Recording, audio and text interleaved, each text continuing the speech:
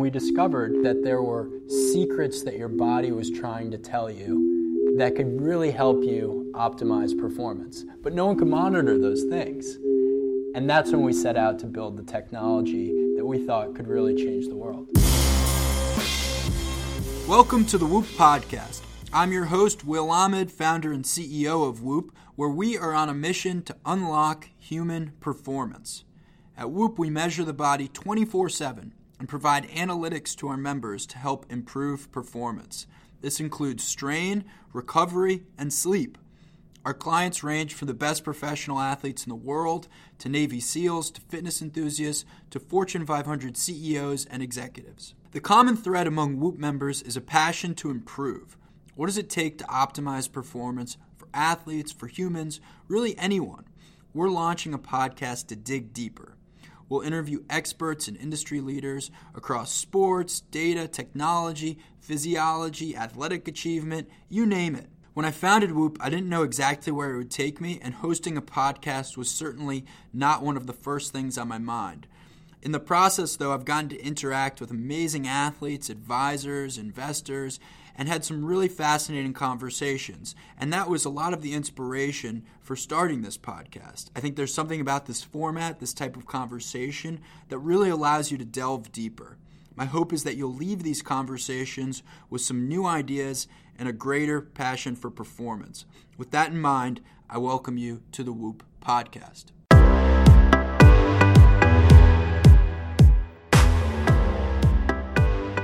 You never know who you're going to find in our lab. We got people in there doing paintings, making dresses, engineering meat, working on heart valves for children, working on brain injury, other kinds of pediatric diseases. You might see L'Oreal, Tory Burch, Adidas, Nike, Pfizer, Merck. You never know who's going to be in our lab. And the whole idea is we learn from all of them. My guest today is Kevin Kit Parker, the Tarr Family Professor of Bioengineering and Applied Physics at Harvard, and a Lieutenant Colonel in the U.S. Army Reserve. Kit served multiple combat tours in Afghanistan, as well as 2 missions as part of the Gray Team investigating traumatic brain injuries. As an advisor to Whoop since 2013, Kit was my co-founder, Aurelian Nicolai's professor at Harvard. Our conversation includes a variety of amazing topics related to human performance, including how to optimize your vacation, the science of counterinsurgency, how schools can help design to prevent school shootings, how your body handles being in a firefight, designing fashion that humans are neurologically wired to enjoy, founding a barbecue company, and dinner with Kanye West and Larry Page. I expected my conversation with Kit to be very entertaining. I really think he's one of the most creative people in the world, and I hope you enjoy. Kit, thanks for coming on. Thanks for having me. So there's so many different things I want to talk about with you. Your involvement with Whoop, one, because you've been a great advisor to the company, and some of the different directions that we're taking the technology together and some of your advice there. But first, I really want to start with your career at Harvard and in the military. I mean, you've had a fascinating career to date. The Tarr Family Professor of Bioengineering and Applied Physics at Harvard. I mean, that's a big title to carry. You actually taught... Maybe bigger than my value to the university. And you actually taught one of my co-founders, Aurelian Nicolai, while he was at Harvard, which is how he got introduced. Well, maybe as some background, just describe what kind of the classes you teach at Harvard. And then I'll ask you about a couple of these projects because they're pretty fun. Well, I teach a design class to junior level engineers, and this is undergrads at Harvard. Undergrads, yeah, and I try to develop some new ideas. I just spent the last year on sabbatical, coming up with new ideas for this class, and so the idea is, my opinion is that the students need to learn 2 things. First of all, they need to transition from being a student to being an engineer. These are junior level engineering students. And engineering design is very much done as a team sport, right? And so you have to teach a little bit of leadership, a little bit of teamwork, a little bit of followership when you're doing good design. But for me, I'm very interested in the whole idea of emotion in the creative and innovative process. And one of the things I've started trying to do is bring into the classroom experiences that were interesting to me and get young people interested in them, take them out of the typical understanding of what engineering design is and move towards other kinds of problems. So I can talk about those. Yeah, let's do it. So after my second tour in Afghanistan, I came back and I was a bit stunned that we had never developed any science behind the idea of counterinsurgency. So traditionally, the science behind our traditional model of war is basically Newtonian mechanics. Kill things and kill people and break things, right? Okay. And do it as fast as possible because we have this westernized model of war as an acute condition. But we've been fighting for the last 17 years in a situation where war is a chronic condition, and Newtonian mechanics play a role to a certain point, and then it becomes very different.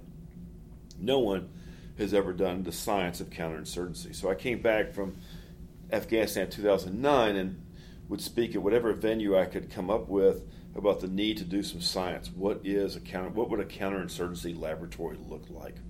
Can we get a calibration from the lab on what we can expect from Afghanistan, Iraq, or wherever else we've been doing? So I had heard about the gangs and how gangs rely on the passive support of a population. They move into at-risk neighborhoods, same way Al-Qaeda would go into Sudan rather than Switzerland. And I heard about some gang activity in Salinas and how Salinas had talked to people about, Salinas PD had talked to some people about doing some work, military advising them on how to go against the gangs. And so I flew out to California.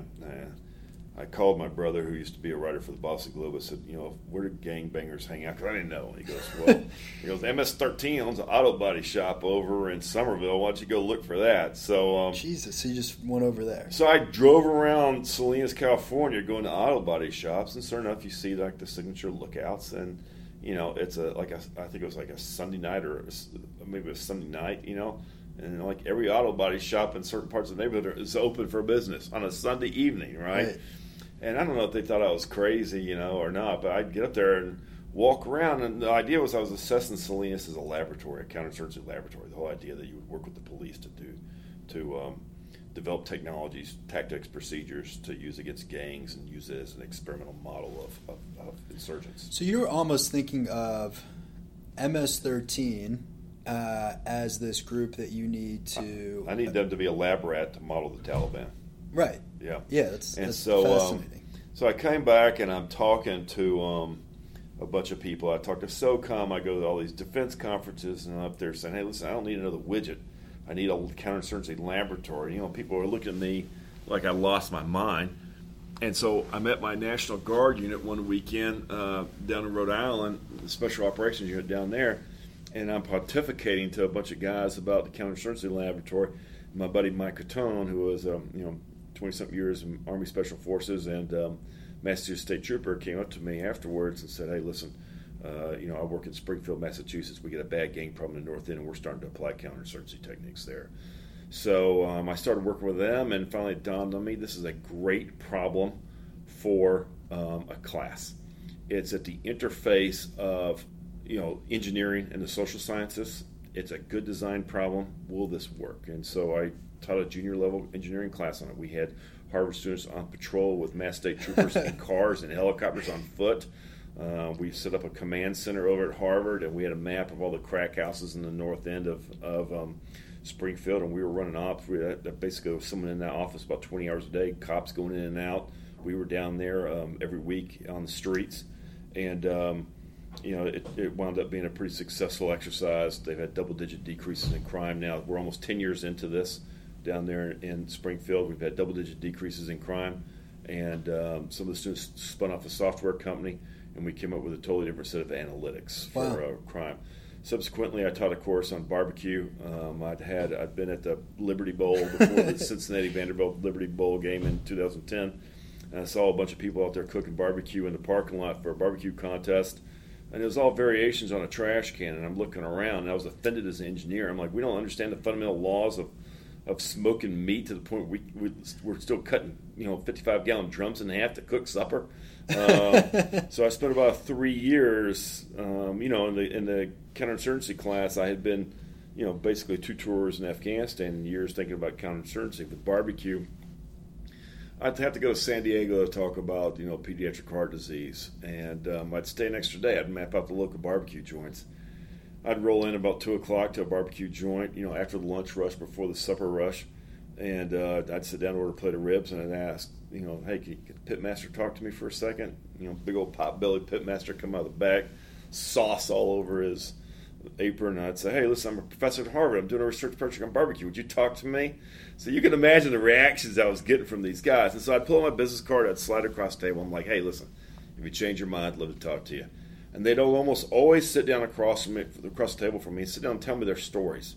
And it was amazing, the stories cool. I would hear. I would hear about, they lost their job. Their daddy had always done a pig pick, and so they just opened up a little barbecue stand. First they were selling, pork shoulders and pork butts, and then all of a sudden it evolved into a company, And I spent 3 years traveling the country, taking notes, talking to these pitmasters. We designed a class. We taught at Harvard. We spun out a class. Some of the students joined me in the class, and now we're selling smokers. I teach classes. And if someone wanted to buy one of those smokers, where could they find it? Go to Dezora.co. C-O. Okay, we'll put that in the show notes. Yeah.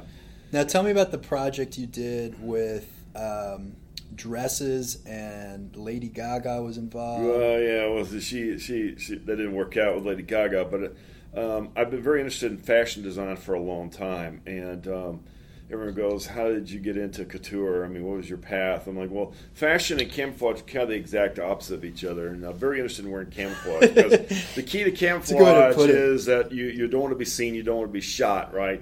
The key to fashion is you want to be seen and you want to make a statement, right? So they're kind of the inverse problem of each other. So we had this really bad camouflage pattern in Afghanistan in 2009, and, I was only slightly less conspicuous in the desert than if I'd had a road flare duct taped on my forehead walking around out there. It was that bad. Yeah, it was that bad. Yeah, how did we fuck that up?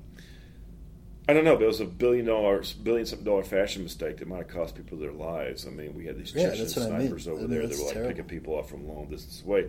So I came back and I went to DARPA, and I'd also gone to DARPA about the counterinsurgency lab, and they blew that off. And I tell people that a lot of the projects in my lab are based on spite and vendettas, and this was no different. So I told DARPA, I said, listen, before we go off and spend another $1 billion on a camouflage program, why don't we go up and talk to the people in the fashion industry about their lessons learned about making things, change all the signs and the equations from positives to negatives, and see if we can design the ideal camouflage that way.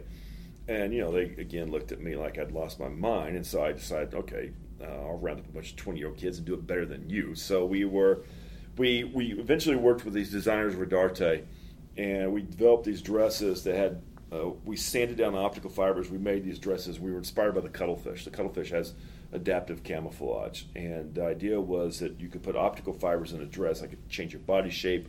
I could change the appearance. You could go to a wake, and then later on you could go out to a club, wear the same dress, dial your pattern differently on your iPhone, and you're good to go, right? We had sensors built into these dresses. If I'm talking to some young lady at a bar and she's really excited to be talking to me, that doesn't really usually happen. But if it did happen, if she was wearing one of our dresses, the color code in the dress would change. I'd be able to tell, hey, she's excited, or she's like about to vomit, whatever. It was more applicable. Which would be a great party theme, by the way. Oh yeah.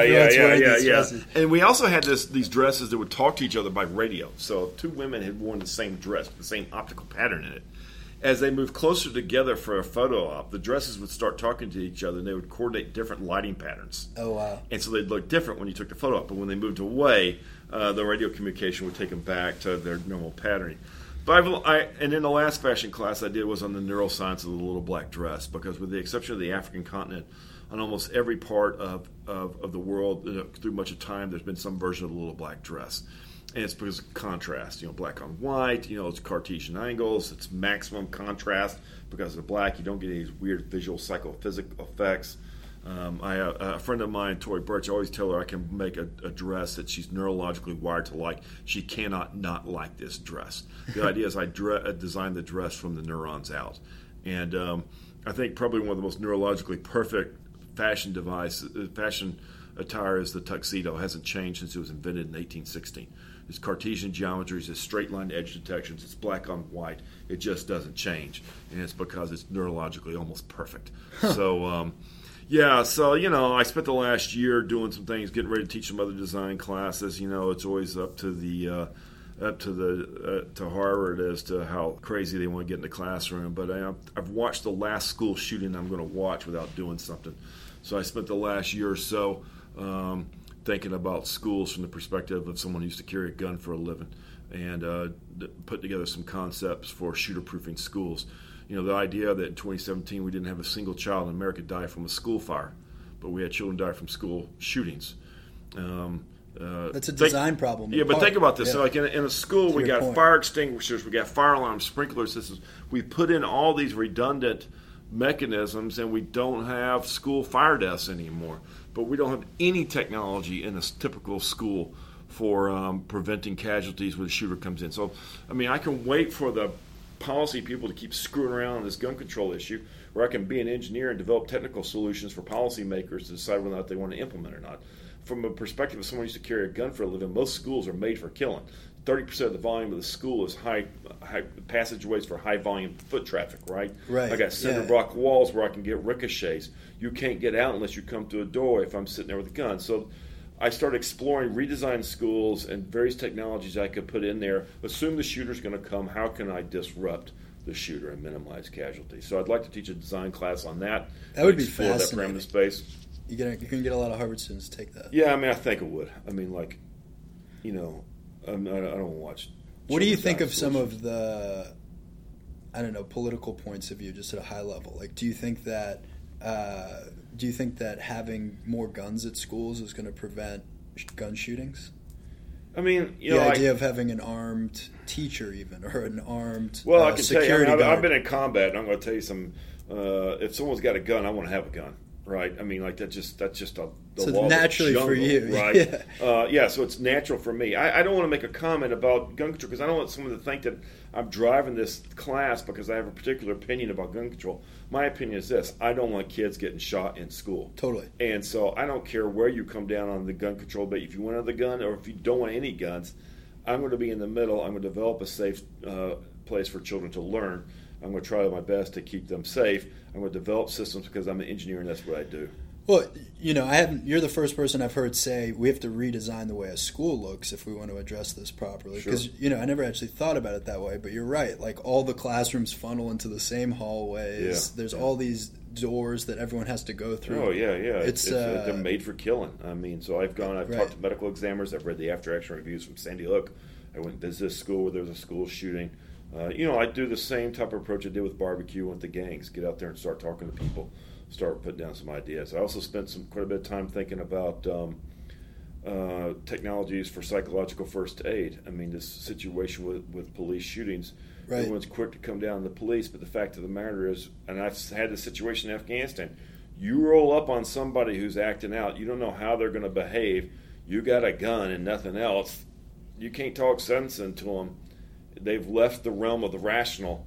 You're going to mitigate that threat by whatever means possible. And so I take a look at my buddies of mine, Army buddies of mine that are law enforcement officers, and they're out there with very little technologies or training to help deal with someone who's in the middle of a psychological crisis and edging towards violence. So the idea is I can continue to people can continue to condemn the police. Or we can sit down and come up with try to help them with their important mission and develop some tools for them to use. And so I don't think that space has been completely explored yet. So I'm revisiting the technology I thought about in Afghanistan that I wanted to have. And so I'd like to teach a class on that.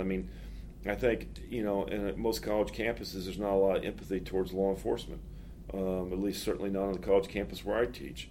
And I learned in the gang class that once I got Harvard students talking to law enforcement officers, there was a very deep respect for each other. That's cool. And they became professional colleagues for the project that we did in the North End. And I would like to build that kind of camaraderie where a law enforcement officer says, I have a problem. Maybe I should call the people at Harvard and they will help me with this. It's to everyone's benefit. So I'd like to teach a class on that. It's public service. Again, it's at the interface of lots of different fields. It's a very transdisciplinary problem. And then I have a 10-year-old daughter, Will, so I got very interested in ice cream. And I went to ice cream school up in Canada, in Guelph, University of Guelph. And I've been spending a lot of time thinking about what's new ways to make ice cream. the whole idea, can I beat Halo? I think I can. Everyone's excited about Halo, but certainly anyone who's eaten Halo knows that there's some challenges there in terms of getting the texture. I spent a lot of time. The thing is, I spent a lot of time in barbecue. People always ask me, how'd you get into barbecue from tissue engineering? It's the exact opposite. In tissue engineering, regenerative medicine, where a lot of my research is at Harvard in my laboratory, I'm trying to build tissues.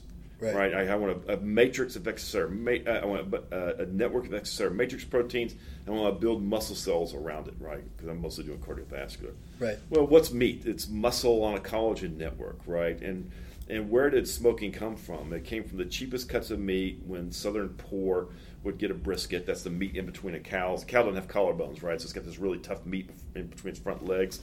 And if you had to eat nothing but brisket in order to survive without smoking it, you'd starve to death because the collagen is so tough. You want to do is you want to change that collagen to gelatin and make it juicy, really flavorful. So everything I learned about tissue engineering, again, just like in fashion design and in camouflage, I just had to change the signs. It was the inverse problem. I want to take apart meat versus put it together, which is what I do in regenerative medicine. And in ice cream, a lot of the things I've been learning how to do with proteins and protein networks for tissue engineering is directly applicable to how you make a smooth, creamy ice cream. So, hoping to maybe either do a class around that, maybe eventually do a company around that. Well, one thing I love that you're describing is this idea of taking basic understanding, or I should say an advanced understanding of engineering principles, and then pattern recognizing them across all these different disciplines. I mean, you effectively have just compared making ice cream to how you might, target a gang. So I tell you, listen, the idea for the city as a laboratory for gangs was directly applicable to directly derived from my cardiac work. The entire that's body of cardiovascular medicine right now, everything at the lab is being driven by observations from the Framingham Heart Study, Framingham, Massachusetts. They have this longitudinal study of the population of Framingham, Massachusetts for heart disease. Every time they build a gym there in Framingham, every time they build a McDonald's or fast food place in Framingham, they're making that's an intervention in this experiment, right? So the city as a laboratory is not something I'm unfamiliar with because I come from cardiovascular science. So going into gangs, the whole idea of using the city as a counterinsurgency laboratory is something that is not uncomfortable at all to me. It's something that anyone who does cardiovascular medicine is familiar with. So, when you go to everyone's always asking me, how do you come up with all these different things you do? Mostly it's pediatric disease, traumatic brain injury, combat casualty care, you have barbecue, ice cream, fashion design, gangs. You're working with Whoop. Yeah, we're working with Whoop. So they asked me how I did this. So I recently developed a technique that if you take a look at LinkedIn, a typical way you do a resume, it's so antiquated and stupid. And I started another consulting company last year based around using the same types of battlefield analysis techniques I used in Afghanistan, applying them to the way pharma and biotech deal with the FDA. It's called after-action reviews. And during the course of engaging with a lot of these companies, I wound up consulting quite a bit about leadership and the leadership of creative teams, which I feel very strongly about. After a quarter century in the Army and leading a team at Harvard that's done so many disparate things, I've got some observations, some opinions, maybe some tools that help people. But one of the things I'm struck by with these companies I consult to is they only look at their employee in terms of what they were trained to do in terms of their degrees, not what their avocational or their passions are outside the workplace and how they can pull them in to bring value to the employer. Smart. So I developed this creative map, and it's an interactive map that breaks down your life experiences and starts to draw the dots between them. So I did this to explain my own research because I kept using this joke that if you combine schizophrenia and tenure, that's how you get someone like me. But I went and but now I developed this creative map, and so I go to schools. I've done this with small children. I do this with my students at Harvard. I do this with my consulting clients. And for me, once I started watching my students do these creative maps, I learned a lot more about how to mentor them, but also about how I can help them develop very creative paths forward for their life. And I hope that the whole idea that you might be able to get an employer to get a little bit more out of that employee and make that employee a little bit more vested by bringing their other passions into the workplace, that's important. For me, I just want to say one other thing about the ice cream. The barbecue was very much a Southern narrative. I'm from the South, right? But ice cream has a transcultural narrative, and that, if you go to Iran or Persian ice cream, they were the first people to start putting saffron and stuff like this in their ice cream. There's whole cultural rituals around ice cream there. You go to Turkey, and they got this almost taffy-like ice cream. I mean, one of the most interesting ice cream scenes, I think, in the world is Cuba. Fidel had this whole idea that they would have better ice cream in Cuba than they would in the U.S.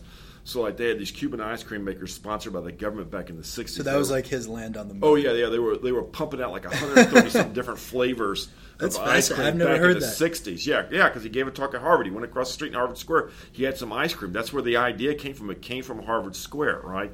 So the great thing about doing an ice cream project is I can include my daughter in the ice cream in the research. So right. I can't get a visa down to Cuba because I'm still an American soldier. I'm still in the reserves.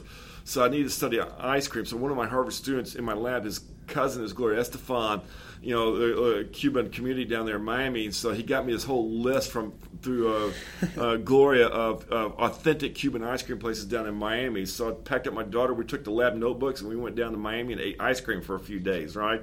Then we found this really cool Persian ice cream place down in Watertown, Mass. Went over there, spent a day eating Persian ice cream and talking to that man about his craft. And he'd done something very interesting. He was Persian American, but he'd gone back to Iran to learn the art of making Persian ice cream and then come back over here. So I love hearing these people's personal stories and bringing that into the research and conserving the cultural ritual when you do these kind of things. So, everything I've done, in the battlefield, in the lab, or, as a father, a lot of times these things are connected, and I'd like to be able to help people replace the modern resume. I mean, I take a look at LinkedIn, and it's so antiquated in terms of like how you hunt talent. I'm not so much interested in your degrees and employers. What are the other life experiences? And I'll tell you one of the things that really was a breaking point for me when I said there's got to be a better way. Well, my parents lived down in Georgia, and I got a call from a lady who had gone to high school with my sister, said, hey, there's a young man here. He's about mid-20s. He's going to community college. He hadn't had a lot of breaks in his life, but he's taking a biology class, and he's really excited. Would you talk to him? And I'm like, hey, listen, I got to fly home the next day, but if he meets me at the Waffle House at 5 o'clock in the morning, I'll buy him breakfast and talk to him. Kid shows up. We start talking. Good young man, just hadn't had a whole lot of breaks. He'd had one biology class at his community college, and it was kind of exciting to him. And I said, hey, listen, but there wasn't a whole lot I could do with that, right? So I said, listen, take a couple more classes and get in contact with me. We're eating breakfast, and get in contact with me, and then I'll see, if there's an opportunity to get you an internship in a lab or something like that. He said, oh, he's really excited. So we pay the bill, and we're going out to the parking lot so I can fly to, drive up to Atlanta to catch my flight. As we go out there, I've got this little crappy rent-a-car, and right next to it is this hot rod, right, with this amazing paint job. And the alarm goes off. He turns off the alarm as we're going out there. And I'm like, hey, dude, is this your ride? And he goes, yeah. I said, man, this is really nice. He goes, yeah, well, I got to do this, that, and the other to it. I got to work on this part of the engine. I got to do this part of the electrical system. I said, wait a second. You built this? He goes, yeah. I'm like, why didn't you tell me this when I first asked you what you do? Because anybody can put this skill set to use in a laboratory. Right. But he didn't see that as part of his value to an employer. He didn't see the fact that he built this extraordinary piece of technology. He saw his only value to me as a biologist to run a lab was the fact that he had taken this biology class. How many more people are out there with all these extraordinary talents from other parts of their life that we're missing, that we're not getting the value out of? I mean, I started seeing this when I started recruiting veterans into my laboratory from Bunker Hill Community College and Northeastern University. These veterans would come in. What they lacked for in scientific training or education, they made up for with their familiarity with equipment. Once you've handled explosives and satellite radios and firearms and stuff like this, you're not intimidated by the $500,000 confocal microscope. So bring these veterans in, train them up on how to maintain this microscope. They will own it because maintenance is a core value. Taking care of the equipment is what professionals do. They will own it. Then they build relationships with other scientists in the laboratory and they develop themselves as a scientist. So the whole idea of understanding what are these intangibles, what are these other skills, what are these other things that you do outside your professional life that can bring value to an employer. So in our group, we talked earlier about visualization. Several years ago, I was explaining to one of my postdocs how I wanted to take a rat apart, rebuild it as a stingray, genetically modify it so it could see blue light, and I could lead it through an obstacle course with a laser pointer. And he looked at me like I was crazy. And I quite clearly, I'm like, this guy cannot visualize this. And so I had a choice, Will. I could either hire a sports psychologist to come in and teach these people how to visualize these crazy experiments, or I could do something different. And what I chose was to do something different. We cleared out part of the lab space. We made studio space for artists, and we started breeding artists into the laboratory. And with every science paper we do, we try to do one piece of art. And that art is supposed to communicate the emotional component of the creativity or the innovation behind this. That's so cool. Inspired by the stained glass in the church, where the stained glass in the church is designed to teach Bible stories to people that are illiterate, I can do a digital painting of a heart valve we're making for children, and you can see this child with their chest filleted open getting a heart valve, and as a parent your heart just goes out to this child. And so I don't care how little scientific education you've got, you will immediately understand the importance of what we're trying to do with building these heart valves. And so, but the artists go through a much faster creative cycle than the scientists. So now everyone's cranked up to a higher RPM when it comes to creative ideas. And the visualization through art is helping the scientists understand what we want to do. It's also helped communicating to the masses why we're doing the science that we do. So the idea of building a big tent strategy in any company or any research and say, well, hey, I'm not just going to welcome you, Will, as a CEO. I'm going to welcome you, Will, as an athlete, as an artist, as a parent. Sure. All these other things that impact your life are bringing value to Whoop. That's very important to us. And so we've done this in our laboratory at Harvard, and you never know who you're going to find in our lab. We got people in there doing paintings, making dresses, engineered meat, working on heart valves for children, working on brain injury, other kinds of pediatric diseases. You might see L'Oreal, Tory Burch, Adidas, Nike, Pfizer, Merck. You never know who's going to be in our lab. And the whole idea is we learn from all of them. Anyone can come to the lab and hang out for a while. We've learned so much about making textile heart valves for children by talking to Tory Burch's team that developed the Tory Burch Sport line. So much from talking to people at Nike and at Reebok about their interest in making performance textiles for their athletes. We've turned it into making medical devices.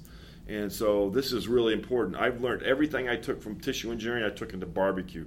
The more I learned about barbecue, I'm taking that back into tissue engineering. So, and maybe ice cream. Maybe ice cream, yeah. And part of that was because I was a judge on a Food Network show, and I was talking to these chefs, and I was stunned by how much material science they knew. The chef had used alginate, which is a protein that comes from seaweed, to make his chocolate flexible. That's cool. And we use alginate as a biomaterial.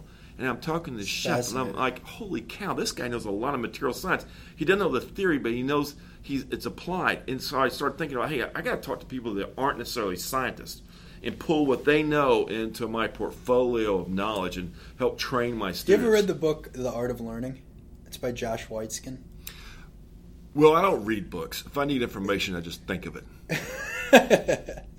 Well, I read a book. Anyway, well, it sounds like you just think of it. But what's interesting is a lot of what you're describing, Waitzkin does a fascinating job describing in this book because he's the kid from Searching for Bobby Fischer. You remember that chess movie? Yeah. So that kid goes on to not only be a world-class chess player, but to be the world champion jiu-jitsu Brazilian black belt. Uh-huh. And you would never think a chess champion would go on to be the best Brazilian fighter in the world, right? Yeah. And his whole point is I wasn't a prodigy at chess or a prodigy at fighting. I was just really good at learning. And he breaks down a lot of these principles that you're breaking down in your lab. And what you describe is fascinating because it's like this.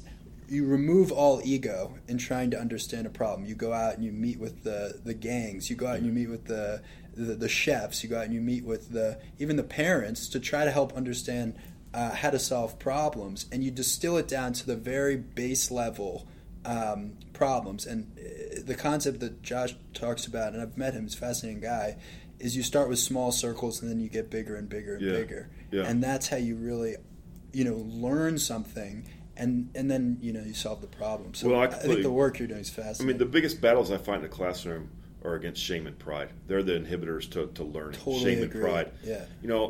But talk about being a very general learner. I think specialization is the enemy of innovation.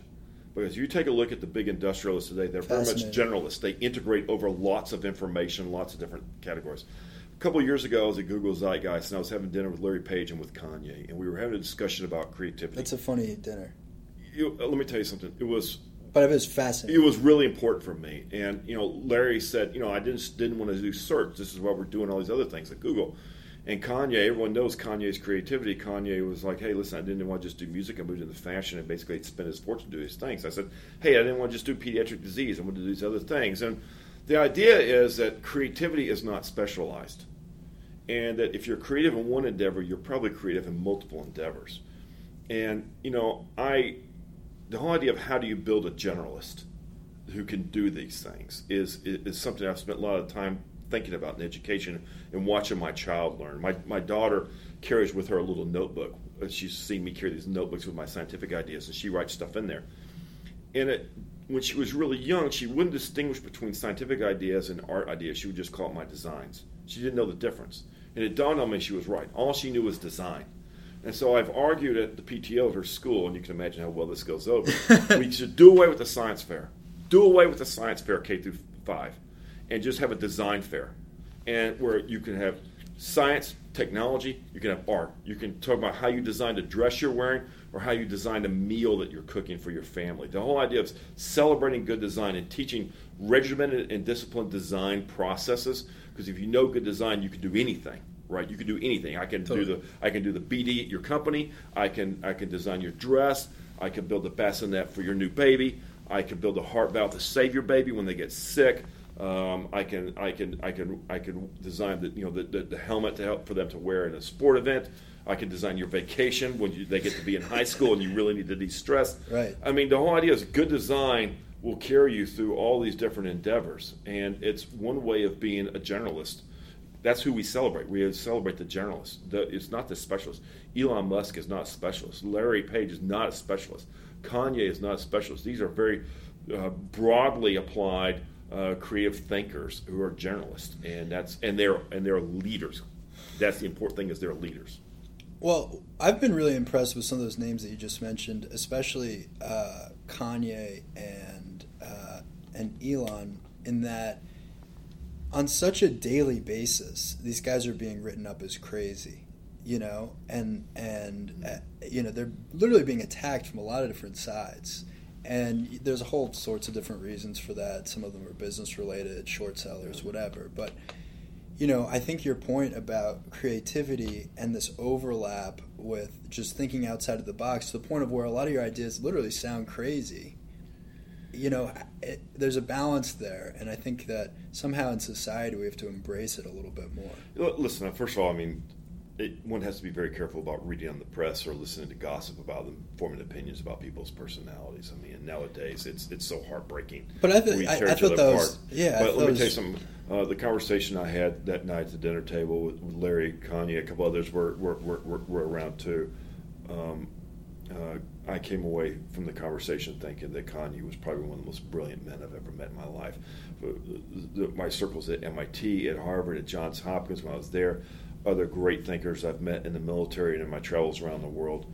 This is a very creative guy. He could be very reflective, and I had a very different perception from him based on that. It was a very intellectually enriching conversation for me to sit down and talk with him and Larry. It was something I reflected on quite a bit afterwards, and I think that you have to take a look at what these creative people are doing, what they're generating, not the way they're portrayed or how they behave or their conduct or whatever.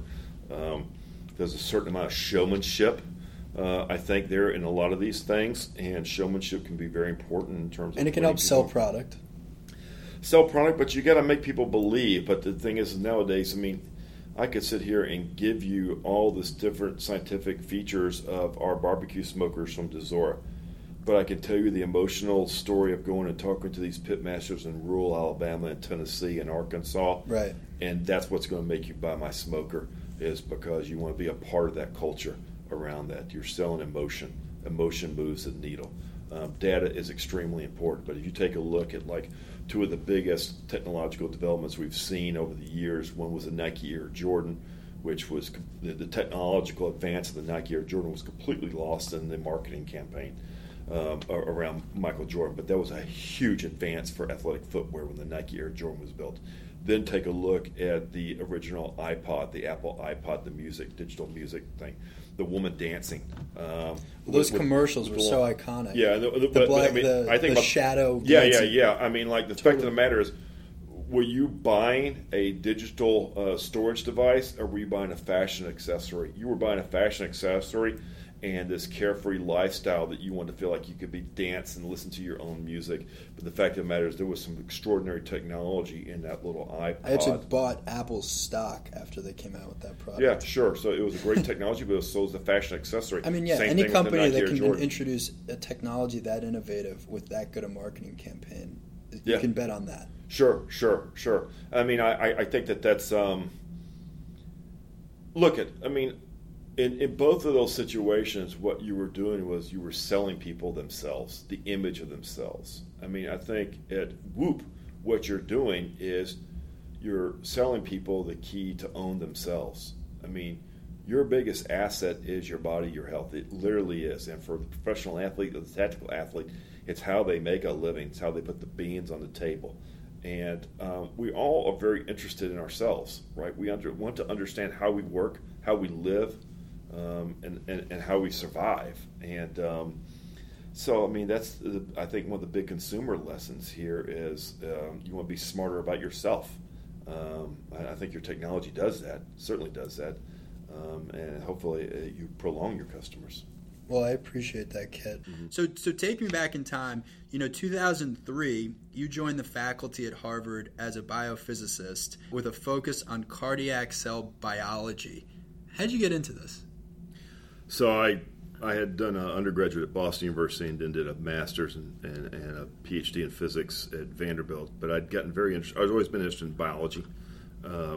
Always been very interested in also in human performance, but I was interested in cardiovascular performance. Was my first scientific interest. And after I finished at Vanderbilt, I did some postdocs up here at Children's Hospital looking at tumor biology. Then I did another postdoc down at Johns Hopkins. But I had joined the reserves while I was in graduate school, and so I'd had these two parallel careers, and then at 9/11, they kind of collided. So when I was at Hopkins, I got deployed to Afghanistan for a year early in the war, 2002, 2003, and Harvard held my position until I landed in August of 2003. I came right off the battlefield, out-processed at Fort Bragg, left there on a Saturday night, flew up to Boston, and my first meeting at Harvard was on Sunday morning to go over the plans for my new lab space, and I was just roughly maybe 72 hours off the Pakistani border. And just for our audience sake, talk about what was ultimately the mission from your standpoint. It was about chasing down terrorists. It was all about disrupting. Full stop. Yeah, hunt down Al Qaeda, hunt down Taliban.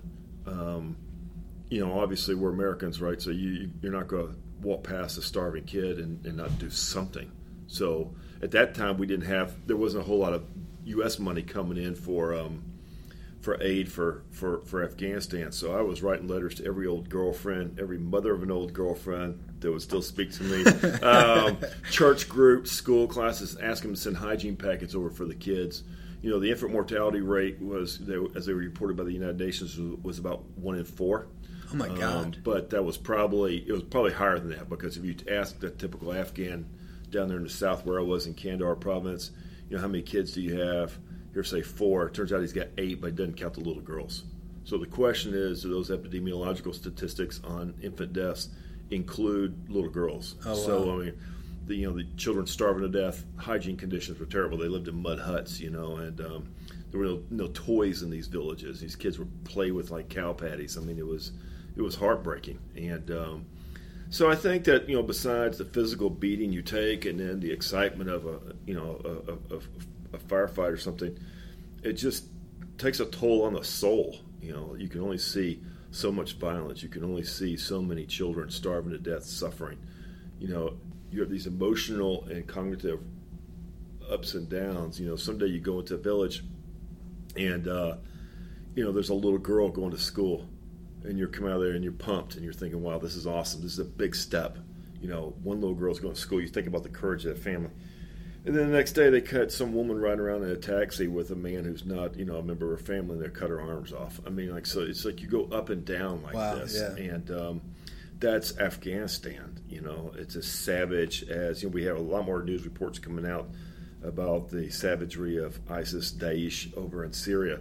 The Taliban have been cutting people's arms off, cutting people's heads off, hanging people up for a long time. And that's the brand of violence you saw over there. and it wears on you. And a lot of it, you see these things, you feel these things emotionally, and you carry it in your body. And I think it adds to the wear and tear on your physique while you're over there. You're so stressed, you're so guarded, you're so uptight about these things. I've read a little bit about the psychology of competition, just broadly speaking. Sure. And one of the concepts that comes up is this idea that you want to try to embody the mindset of the person or the group or whatever that you're competing against. Yeah. And in your case, you're talking about just a pure evil, like a pure cancer. I mean, ISIS, Taliban. It's so hard to wrap your head around what their mission is or what they stand for. How would you go about that and just thinking about, okay, I want to try to get into the mindset of these guys and what they're actually trying to do, because in some ways that will make you more effective in combating them, but it also just seems impossible to try to get in that mindset. Well, I mean, going back to this competitive mindset, I mean, I think the ultimate competition is good versus evil, but I would say, number two would be a firefight. It's it's the most competitive, of all the things I've done, playing sports, rowing, things like that I did over the years. When you're in a firefight, it absolutely maxes you on every scale. Spiritually, morally, and certainly, physically, cognitively. And I was never scared in a firefight. I was always just trying to get on top of the situation. How can I dominate this? How can me and my guys dominate the situation? So, and it's thrilling. Right. It's hard for people to imagine, but it's absolutely thrilling. It's not thrilling when the people you're shooting at run into a house and throw the children on top of the roof so you can't shoot at them. And that's happened to you. It all happens. Yeah. Oh my God. God. I mean, and that's where you're challenged morally. What are you going to do? Are you going to shoot back, or are you going to risk getting killed because you're not going to shoot a kid who's running around screaming and crying on top of a roof in the middle of a firefight? So what'd you do in that situation? Americans don't shoot at kids. Right. Go back in time to the first firefight you were in. Yeah. Do you remember it? Yeah. What was special about it? I see you smirking. There was a couple of things that were special about it. I mean, first of all, we all got out of it alive, so that's a great thing. No one got wounded. But I don't know if this is my first one, but this is the first one I remember. Okay. We're going through the Tangi Valley down in Logar province, and let me give the background. This is on my second tour, and I was going through Fort Benning to get in processed and get all my gear because I was deploying over there and linking up with a unit in theaters, going over to the 3rd Brigade, 10th Mountain Division. And so you go through all these physical stations, to get equipment. And when I got the optician, I said, there was an Army optician there, and there was, I think it was a NCO that was recording my vision. I said, hey, dude, I need you to hook me up. I want you to tune my script and my glasses for 2010. Because I knew that whenever I engaged somebody, so performance enhancement. All right. Yeah, performance enhancement. I mean, I wanted to see him before he saw me, right? Right. Yeah. And he said, no problem, sir. I was a major. He maybe he was a little bit intimidated, but he wrote my script for 2010. And so I had my glasses. And did that work, by the way? Well, I'll tell you the story now. Okay. Firefight. So we're coming through the Tangi Valley. I was on a route clearance patrol. I was doing a study at the time on improvised explosive devices and our tactics for this. I'm sitting in the back of the vehicle, and there's these two benches. It was a RG-31 was the nomenclature of the vehicle. It had a robotic arm. And in the back of the truck with me was a dog handler with a working dog. It wasn't a military working dog because we were short in this. This was a contractor dog, and it's important to note this in just a second. So he'd been trained to smell explosives, but not how to behave in a firefight. So we're driving in an S-curve, and all of a sudden, all the people on the side of the road just disappeared. It was twilight in the Tangi Valley. And I said, we're going to get hit. And about 10 minutes later, we're in this S-curve. This RPG sails out of the valley over the hood of the vehicle. And the TC of the vehicle yells, RPG. And I was looking out the window down the floor of the valley, and there's this little blue smoke cloud, which is one of the signature events of an RPG launch. And I said, I got him. And they have these little firing portals in the wall, in the glass windows of these vehicles. So I opened This is the vehicle that you're in. That I'm in. So I opened up the portal. It's about yay big, a little bit bigger than say like the diameter of a Coke can. Okay. And so I bring my M4 up, go through there, and start engaging this dude. The whole valley lights up. I mean, they were all over there in a linear ambush of this stuff. So you started it. Yeah, actually, I think. I mean, I saw it got first. I got first rounds, but I was so focused on my target, I was not aware of was anybody else engaging. Did you down eliminate the target? Well, let me just get to that point. So, then it lit up, and it was a target-rich environment, so there were a lot of people. The guy was about 250 meters from me. And for our audience, how far is that? Is that far? Is that typical distance? No, 250 meters. I mean, I would imagine, and he was, I don't know, maybe 2 football fields away or something like that. And it was kind of linear down into the floor of the valley. We were kind of up. But is that a far shot? Or is that it's sort a far of shot. business? I mean, I'd really engage at 100 Shotgun meters, level. but so I started engaging him, and all of a sudden everything lit up, and so there was lots of folks to shoot at. So as I'm firing, that was great because And you've got a barricade in front of you. I've got some glass. It's not going to hold back an RPG round. Bulletproof is relative. Okay. Small bullets, yeah. I mean, RPGs, no. So I'm firing rounds, and so now everything's lighting up. And I'm like pumping as much lead as I can because we had some guys that had dismounted from the vehicle from us and they got pinned down behind a rock. So we had to put as much lead into the valley as we could to relieve the pressure on them. So remember that dog? So all of a sudden, all the volume of those gunshots going off inside the vehicle, the dog just snapped, and then my hot brass, because from my rounds, is coming down on top of this dog. So this dog just snaps and screams and yells. So the dog handler is fighting the dog the whole time I'm engaged. I mean, he's in a knockdown, drag out. I wouldn't say a fist fight, but maybe a paw and fist fight with this big German Shepherd. About 100. Gosh! And this thing was a beast too. So.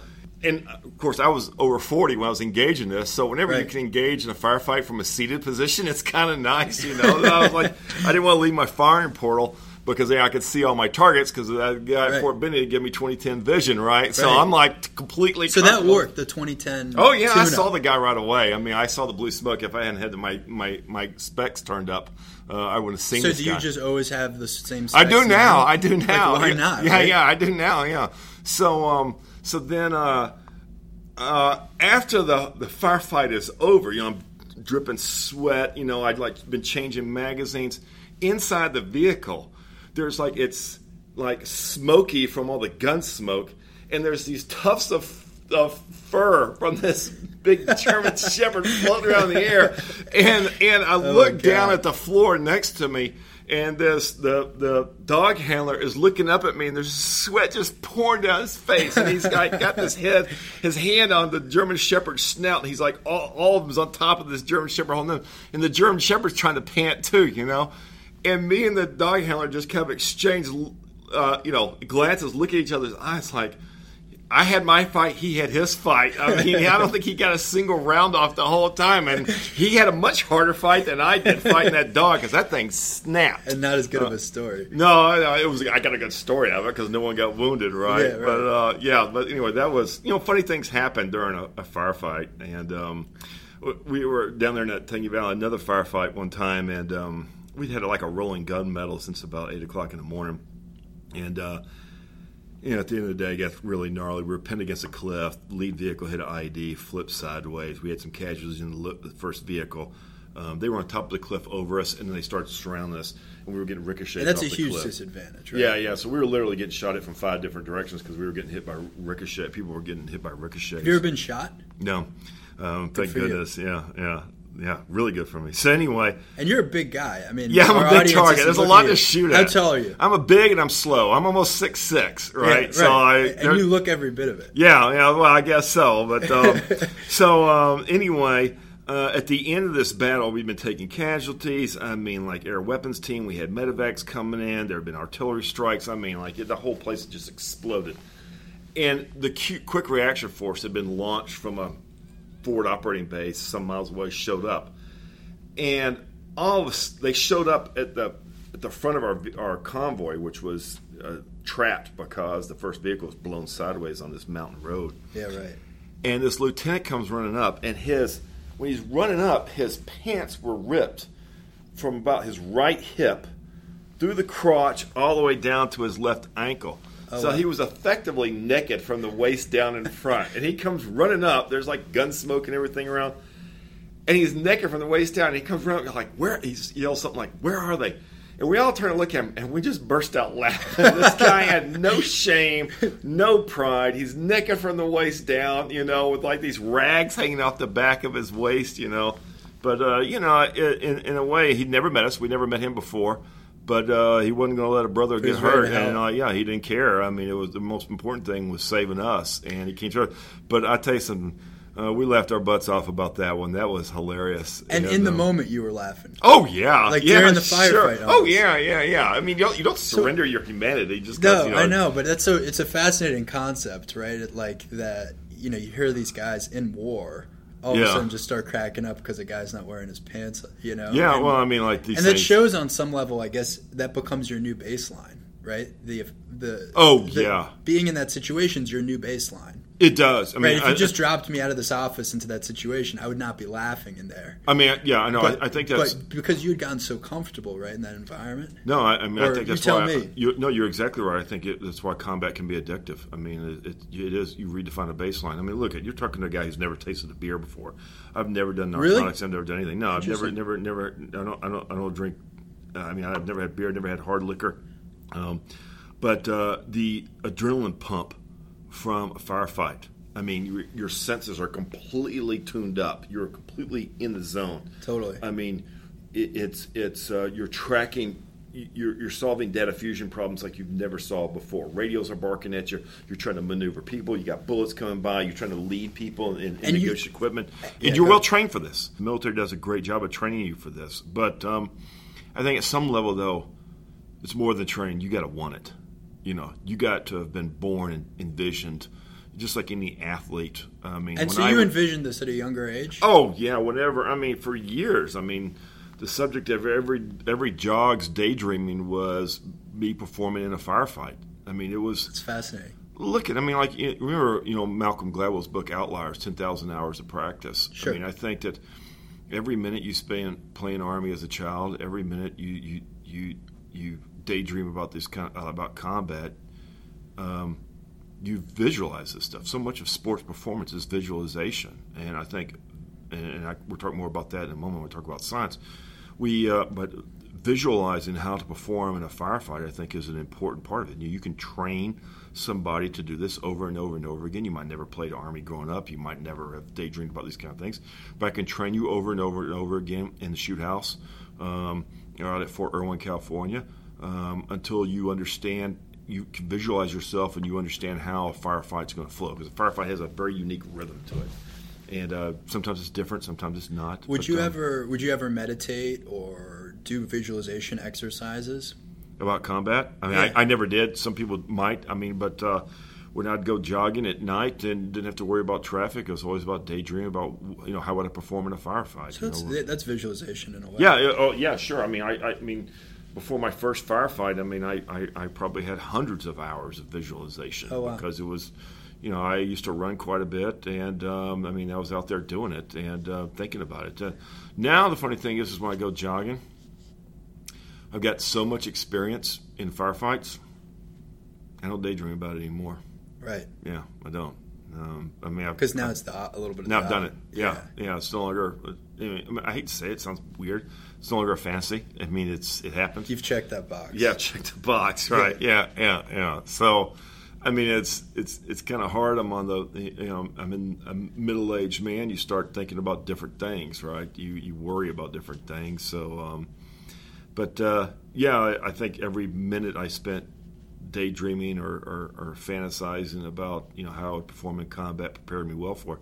I was never scared. I was never scared until I became a parent. Being a parent is terrifying. I've been shot from 5 different directions. I've had parachutes fail, but I got a 10-year-old little girl, and that's terrifying. I mean, being a parent, because your whole heart is wrapped around this little kid. Totally. And you're so vulnerable about that. So parenting can be it's rewarding, but it can be terrifying because you've just got so much emotionally invested in it. But firefight, piece of cake.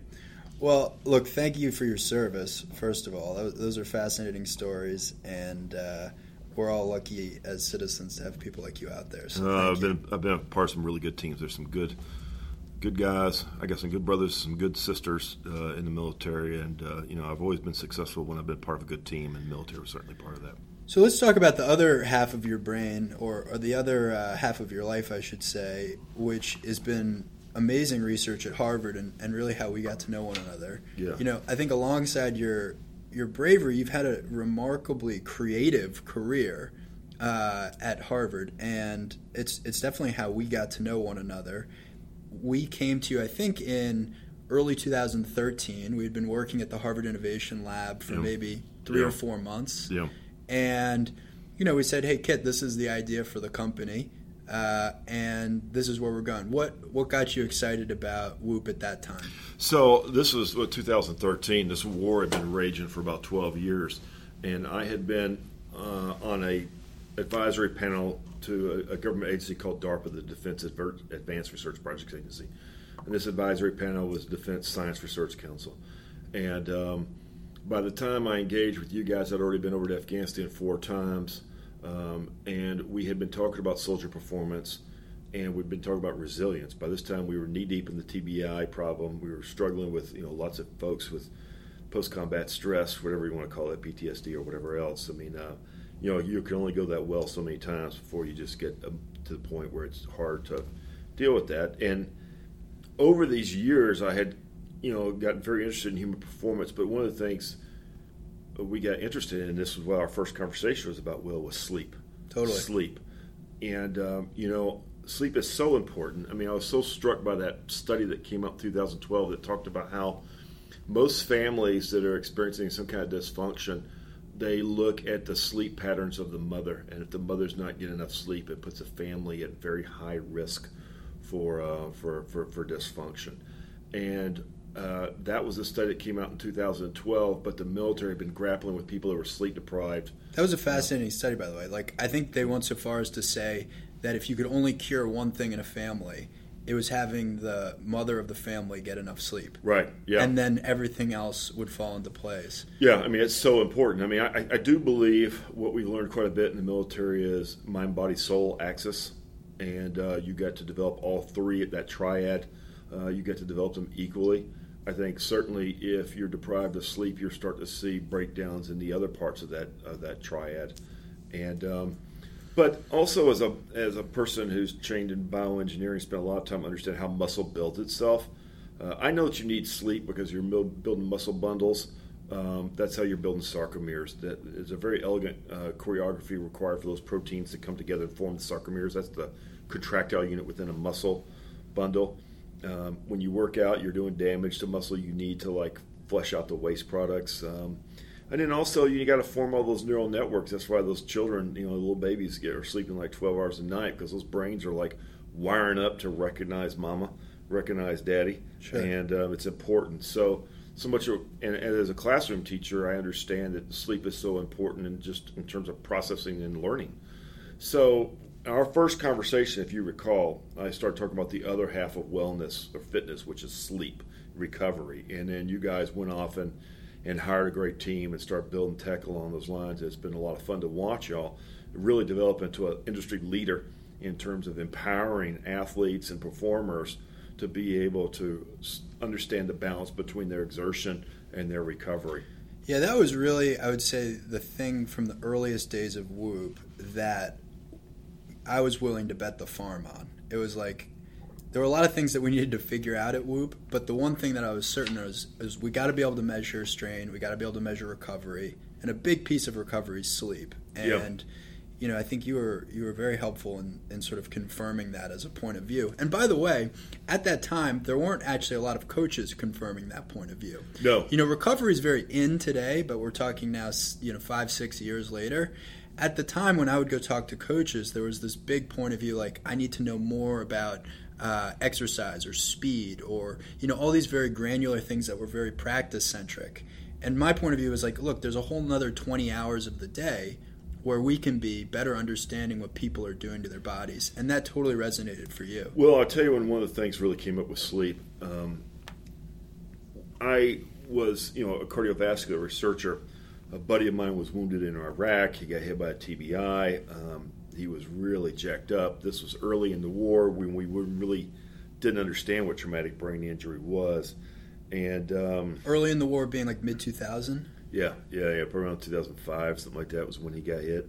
And so I decided I'm going to turn into some kind of a halfway neuroscientist. Me and my friends are going to survive this war, so I started looking at traumatic brain injury and working with DARPA on traumatic brain injury at the cellular level to understand exactly what the mechanism was. But after my second combat tour, I got named to a team called the Gray Team, and that team supported the Chair of the Joint Chiefs to understand improvised explosive devices and obviously the casualties resulting from them, primarily TBI. And so I went back into Afghanistan with the Gray Team, and now as a scientist who just understood the battlefield. And we talked to the people who run these concussion care clinics, where the first one had been stood up by Army Doc Jennifer Bell in Forward Operating Base Shank in 2009. Now they've spread across the country. Later got on when we took some civilian docs over there to Afghanistan. They said the best place in the world to get treated for a concussion was actually not the U.S., it was probably Afghanistan, because these concussion care clinics, the military really led the way in terms of concussion care. But here's what was happening. You had these young guys that would patrol and fight all day long, sitting there drinking sports drinks, getting over-caffeinated. Then they'd come back from patrol, and they'd be all amped up, and they'd play a video game, and they'd game all night. Maybe get a couple hours of sleep, and they'd roll out and go fight the whole day. So they were fighting in the biospace and the geospace all day long, and then they'd be fighting in cyberspace with these computer games for hours afterwards. So they were chronically sleep deprived. So then all of a sudden they hit an IED and they get concussed on their patrol. And what they started noticing was these guys that they really weren't injured except for the concussion. They'd bring them back to concussion care clinic. It used to be back when I was a child, if you got concussion, they'd say, don't let them sleep, don't let them sleep. I mean, I guess they were afraid we'd never wake up. Military, we learned, let them sleep. And they'd put these kids down. And sometimes you had kids that were sleeping 17 straight hours. They'd wet their pants. I mean, like, oh, wow. They were so sleep deprived. And the doctor said, let them sleep, let them sleep. And this was really important. So then the concussion care clinics really got focused on sleep hygiene, taking out the fluorescent lights, doing subdued lighting, no TV, no video games, no sport drinks, which are just like poison. The whole idea of focus on sleep hygiene as one of the most important steps of recovering from concussion, letting these people get sleep. So you could go into the concussion care clinics in Afghanistan, and they would have this Christmas lighting spread all around inside the clinic, and there was no other fluorescent lighting. They kept the lighting down as low as they possibly could. And then later we started to realize, hey, there seems to be a correlation between sleep and post-combat stress. And in post-combat stress, and I've walked this mile before, I mean, the daydreams the dreams are tough, about decisions you made, things that happened, and it can really disrupt your sleep. And I wonder sometimes if post-combat stress is really not just a factor of being sleep deprived on top of everything else you've dealt with for so long. Right. A lot of this post-combat stress isn't happening until well after the event. But we just realized in the military that sleep hygiene is really important, and we train as leaders to fight through sleep deprivation, to continue to maintain our standards of leadership and performance through sleep deprivation.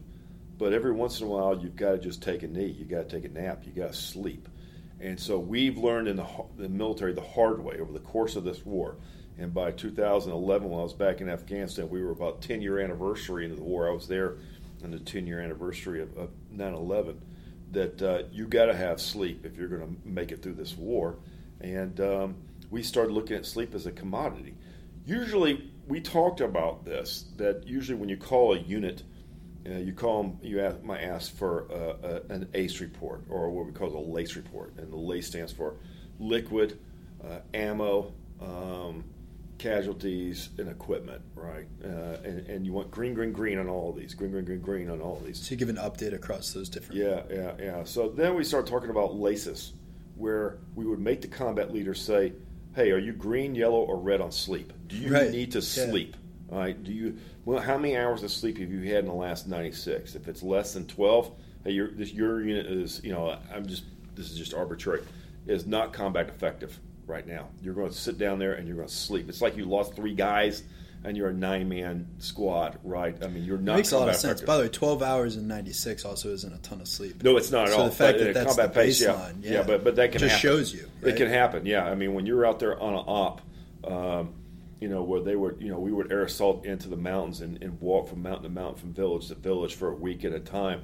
I mean, you might only be getting 3 or 4 hours of sleep at night because even once you pull into a night position, a patrol base, you're pulling watch, you're pulling security, so you're not going to sleep for like 8 hours. I mean, you might get 3 or 4 hours of sleep, and that's it.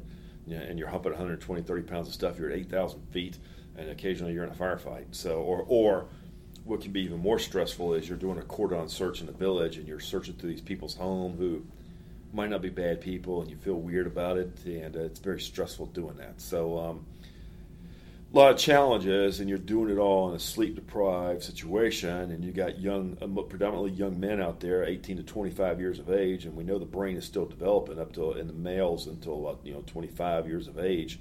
So these are immature and still developing brains that are being soaked in cortisol, testosterone, also some oxytocin because you trust your buddies you're with, and you're sleep-deprived them.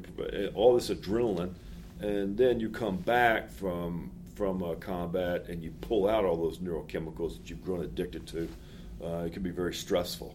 And we see a lot of problems with post-combat adaptation where soldiers are getting in bar fights, car accidents, sexual promiscuity, all these things that are associated with acting out and trying to achieve that same level of neurochemistry.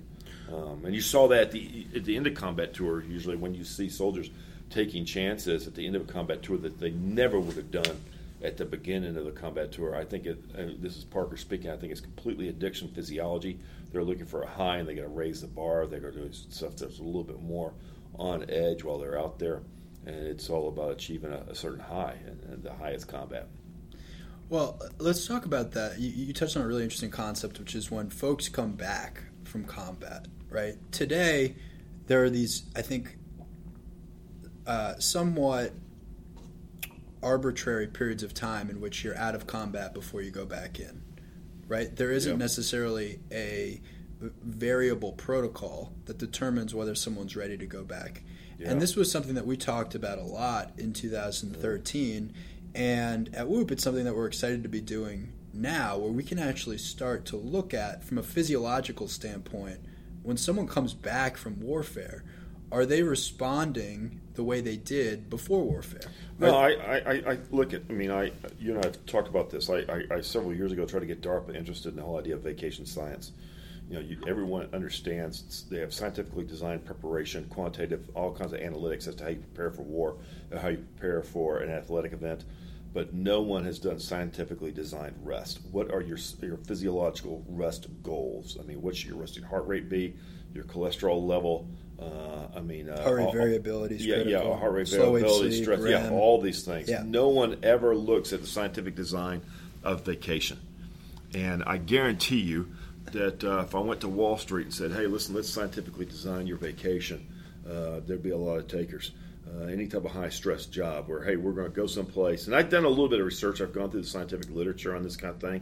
There's not a whole lot out there. You can start to string pieces of it together, and you start to see some emergent trends. So if you want a good vacation, stay in your time zone and go someplace sunny. That's one of the main things. As soon as you start changing time zones, you're going to disrupt your sleep pattern. Also, there's 3 things. Stay in your time zone, go where it's warm, and your vacation needs to be a minimum of 72 hours. And I think the upper limit is something like about 5 days. After 5 days, you don't see a whole lot of recovery. Diminishing marginal returns. Yeah, correct. Well, my business development team might get angry at me for revealing this, so maybe we'll have to cut it. But we are working on an interesting project with literally a travel company to help analyze data on people who go to a certain vacation spot. And it's smart, right? The vacation spot wants to be able to advertise that if you travel to their vacation, destination, this is the results. Like here's your sleep baseline, and this is how much it's gone up. Sure. Your recovery stats are rising. We're going to help you get some exercise. Makes a lot of sense, right? Throw away the cell phone, the TV, and the computer, and just leave it to you and either some and maybe you read a book. And I think in many ways, and this won't go over so well, is family vacations can be stressful sometimes. Right. And one of the things might be is, do you need a vacation away from your family? Do you need 96 hours on a beach in the Keys, right, without your cell phone, without your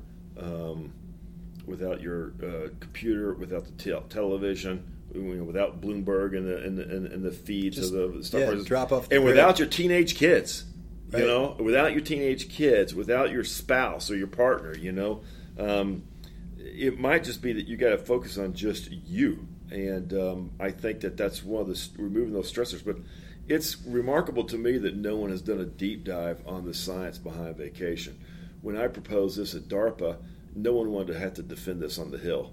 Hey, you're doing a project on vacation science, and then when I tried to bring it up down there at SOCOM, because the special operator community has really been just beat down after 17 years of war. No one really wanted to do it there. But listen, we understand all the physiological metrics required to understand if you are truly rested. Not all of them, but we have a lot of them. So and that's obviously a big focus of We WHOOP. can give rest analytics that go all the way down into your blood chemistry. I mean, you might be that you need certain sleep, you need certain diet. You might need one of the big things, obviously, what we've learned from WHOOP is how alcohol can disrupt your sleep patterns. I mean, that's one of the most, I think, important things that's come from some of the data that you guys have gathered. That, hey, go on a vacation, you hang out at the beach, take a book, don't drink, eat salad, eat some fish, get some omega-3 fatty acids, go for a walk every day, and don't call your kids. Right. Don't let them call you. So teenage can be stressful. There's truth to it. It is controversial, but families can be stressful. Families are complicated.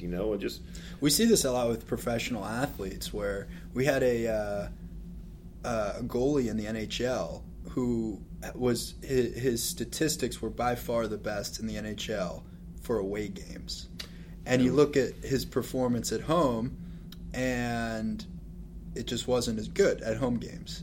And, the team's trying to figure out what's going on, And our WHOOP point of view was just looking at the data, and it was like, well, this guy's, something's going on. So I know of a story about an NHL player.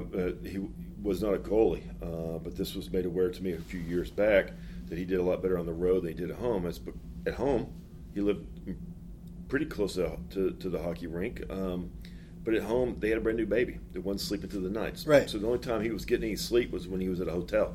And so these kinds of things can happen, and it's important to understand it. Just be aware of it, right? Yeah, sure. I mean, I think first it's very step is awareness. I think it's very interesting that the Red Sox finally put a sleep station over there in Fenway Park. There was an article about it recently in the Boston Globe. I saw that. Yeah. We're just down the street from Brigham and Women's Hospital, one of the Harvard-affiliated hospitals, where all this big work on sleep and wellness has been done. And I think actually you hired some of their people for your team. Yeah, and the Red Sox have now put and they just won the World Series last night, and they've put a sleep station in there for their players. And a lot of teams are doing this now. It's so important. I mean, like, you take a look at the beating that a professional athlete takes going up on planes, coming back down, sleep deprived. I mean, some of these guys are big guys. They're trying to sit into an airplane seat. They're traveling at different schedules. There'll be West Coast, there'll be East Coast.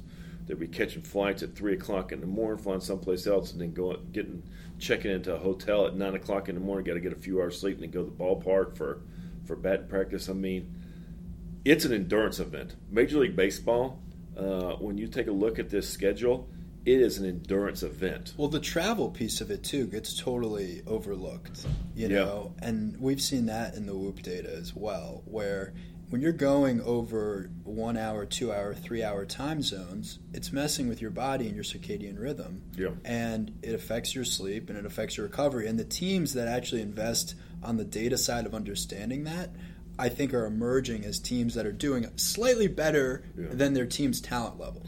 At the end of the day, you still have to be a good team. You still have to have talented players. But you can maximize their potential so much more by understanding this stuff. Will, I'm going to tell you the next thing you need to start asking your athletes is when they fly on these planes, you need to ask them what was the airframe. because the pressurization inside the aircraft is going to have an impact on how they feel when they land. That's fascinating. And the new trend in airline manufacturing is they're going to make these aircraft where they can maintain a higher atmosphere, the higher pressure inside the cabin, so that people will feel better, more refreshed when they get to wherever they're going. So that's a good thing, you think? So one of the things I would correlate and make sure these teams know when they sign these contracts with whatever airline they're doing is they should request a certain airframe. But I would be willing to bet that you can find also a correlation, not just with their sleep pattern, but also the type of airframe and the atmospheric pressure inside that airframe while they were flying. That's fascinating, and it actually ties to another project that we're working on with an airline where we're going to start monitoring pilots and stewardesses to analyze how they're adapting to the travel schedule, because that's a crazy schedule as well. Yeah, and there's the pilots. We've talked about pilots in the military, how much they need to be monitored. Yeah, crew rest. Listen, I'm a soldier and I'm a business traveler, and crew rest are two of the most obscene words I ever hear because they pull pilots off my plane when I'm delayed. I got rotary wing aircraft that can't fly certain missions because they got to have crew rest. The whole idea of, I want to be able to call these pilots on this stuff. So, Will, if you can give me data, or give me and a lot of business travelers and a lot of soldiers a little bit more information in terms of how to fight for our rights when we got to deal with air crews. No, you put air crews down; they can only work for so many hours in the 24-hour period or whatever it is. I don't know whether it's military, civilian. The fact of the matter is that 25-year-old pilot is probably a little bit different than that 55-year-old pilot, and what are the numbers that support that? If you're flying, your crew rest requirements the same if you're flying domestic versus if you're flying trans-Pacific? Probably not. So taking a look at those numbers and with some real data, I think is probably important. So one of the things that we've been working on together is just big picture. How can technology that Whoop is developing help the military, help armed forces, help tactical athletes? If you think about just where all this is going, paint a picture 5-10 years from now. In your mind, what is like an optimal end-to-end monitoring program, advisory service, you name it, where we can make our special forces as effective as possible? We can make these people have healthier lives and perform optimally, and do the right thing. That's the bottom line. I think special operations, but I also think that there's a big market for conventional forces. Yeah, excuse me. I think I was mislabeling that. Yeah. I just mean across the board. I certainly understand it because the Special Operations Committee has been so much more progressive when it comes to human performance. They're the first people you think of when the folks are just demanding more and more and more from themselves and from the programs that they use to prepare themselves for their match. Yeah, talk big picture.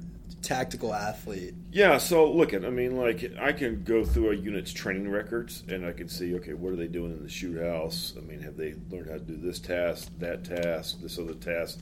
I could take a look at their crude PT scores. This is today, or this today? Is... Today. Okay, today. And I can make a very uninformed decision about the readiness of my unit. But I don't know how comfortable they are within those performance specs. I need a calibration on mind, body, and soul.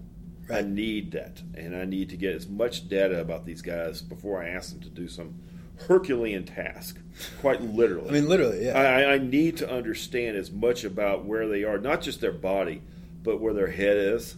I need to know what their stress levels are. I need to know if they're comfortable, and how much depth I've got in terms of that performance. And right now, I don't have that. I need more physiological data for that. I think that's the opportunity for the technology there. I think that technology is going to continue to improve. That we'll have more and more data, more and more parameters, more and more analytics. I think at some point in time, the data that you collect, you've got to have a theoretical framework to put it all in terms of the warfighter, the athlete, the weekend warrior, whatever. You've got to have some type of theoretical framework. I think the science is pushing hard to develop these models. I see different, we've always used these models trying to do drug discovery, computational models of organ performance. It's very hard for us to start developing computational models of the tactical athlete. It's very challenging to do. And I don't see where there has been a major push to do that kind of thing. I mean, the thing I'll say, just from seeing this now with pro sports teams, is you need like a massive amount of buy-in to really be able to understand anything end to end.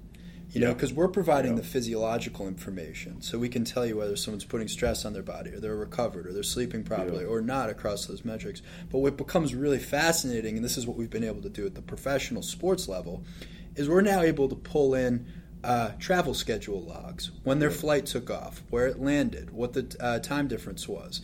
We're able to look at the players by position, so knowing all the different positions of an individual on a baseball team or anything else.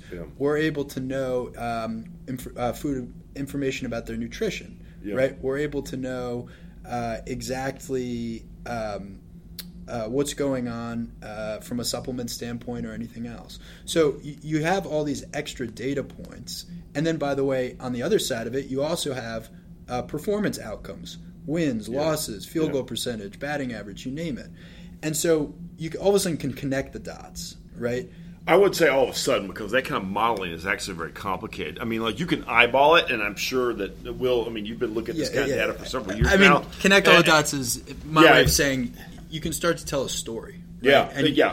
You're right. And I think you're going to go from blind to storytelling. No, I mean, I think that's why the company here has a kind of a unique perspective, because you take a look across all of your different clients, you have a much broader understanding of human performance probably than other companies, because of the varied number of people that you have. That's the mission here, right? And the athletes. Right. I know. That's why it's unique. So there's probably a whole science into going through the Whoop data archives and starting to try to develop mathematical models of these kinds of things. I mean, I think there's a lot there to do with. I mean, like, the question is, you know, how do you get the best team of modelers to come in? I think the harder part, just as it relates back to the military and the tactical athlete, is how do you get all that information end to end, right? Yeah. Like, we can hire brilliant people out of Harvard, MIT, you name it, and we have, and that's why we've been able to start,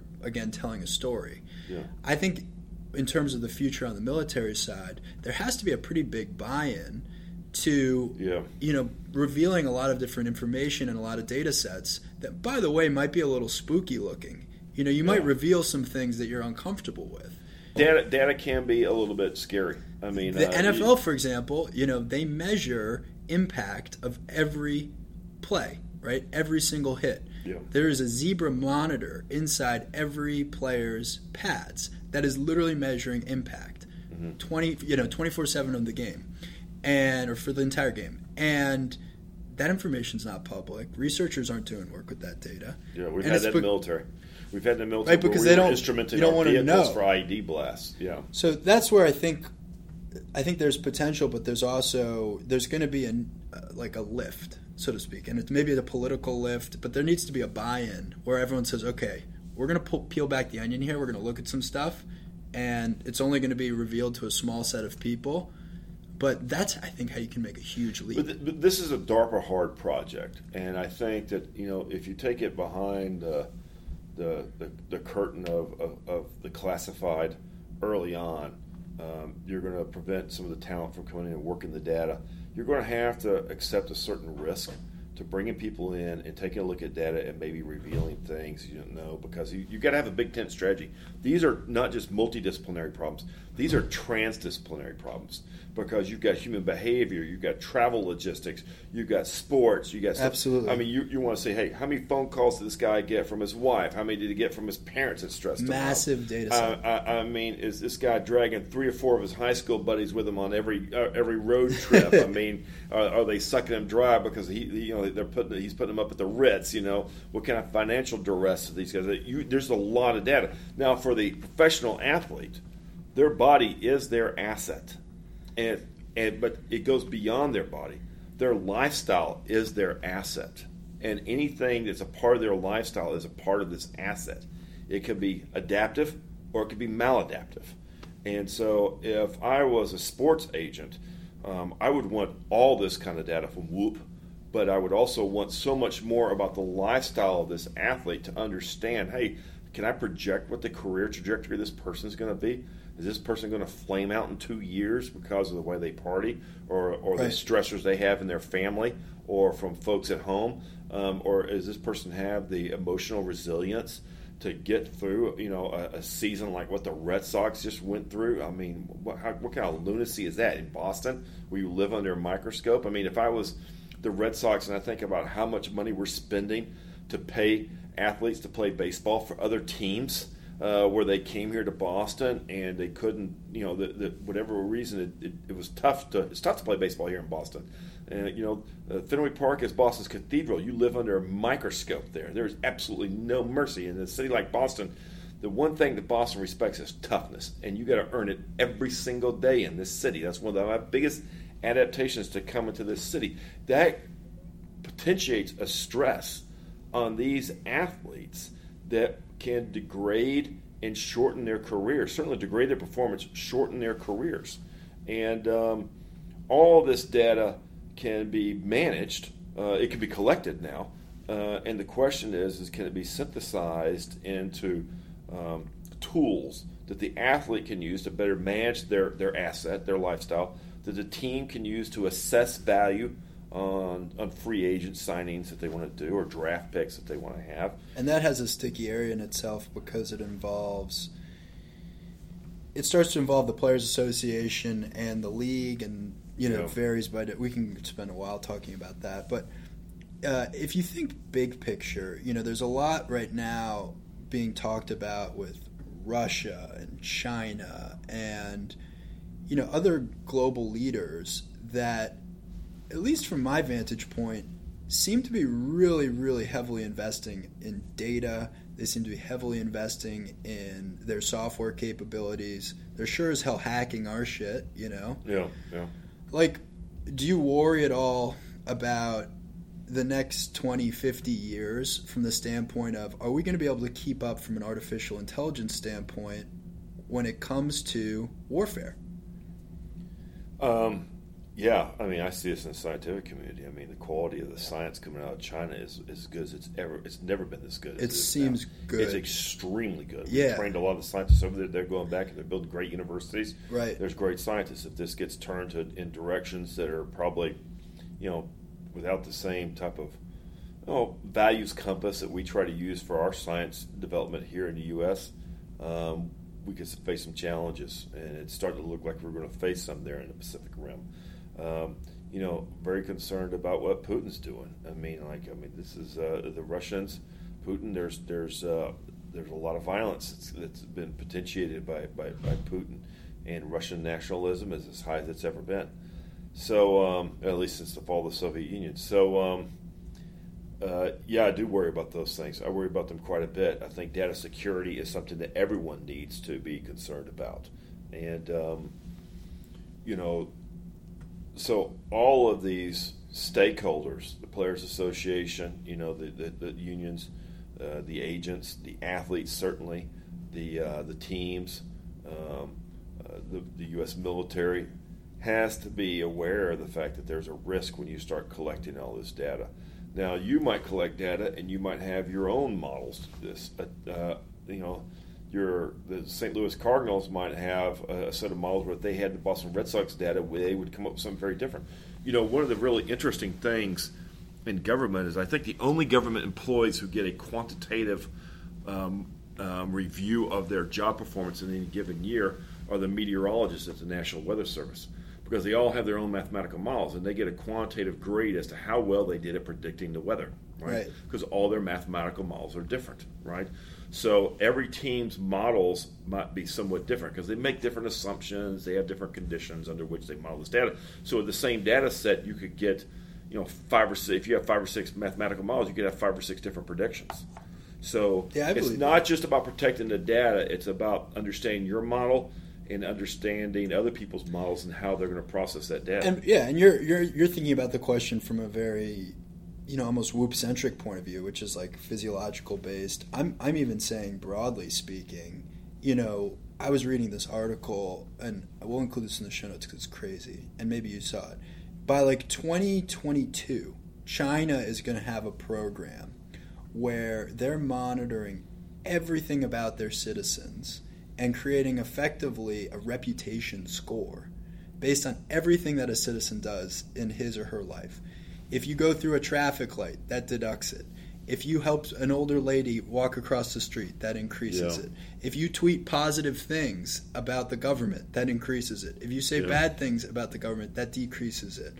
I'm sure it's reading emails and all these other things, right? And it's, it's beyond a Black Mirror episode. It's like this is full on. The invasion of privacy is probably not even right the way lens of looking at it. Ultimately, that will be to the demise of their civilization because they will homogenize the population to the point where there's no creative friction. That will basically disintegrate any type of creativity because you basically develop a mindset of defect-free. You have to live defect-free or something might happen to you. A huge fear of failure. Yeah, of course. Yeah. Or not even failure, just variation from the norm. And I think that several years ago I got contacted by the New York Times about this big study they were going to do on AI. And I don't think they ever ran the story, but they did this interview and they asked me, they said, do you think that AI will ever out-design humans? And I said, with great confidence, no, I don't think it will. And they said, why not? And I can't remember what the answer was, but I'm going to give you an even more clever answer than I would have given them. And that is that but to the left of innovation is creativity. And if you want to be an innovator, which is very much a team sport, you have to first be a creative individual. Now, there's a big difference between being a good idea fairy and an innovator, and that's usually leadership that moves the needle. Execution, yeah. But in the sanitized work environments we have, where no one wants to get their feelings hurt and everyone wants to be valued and all these psychological safe spaces,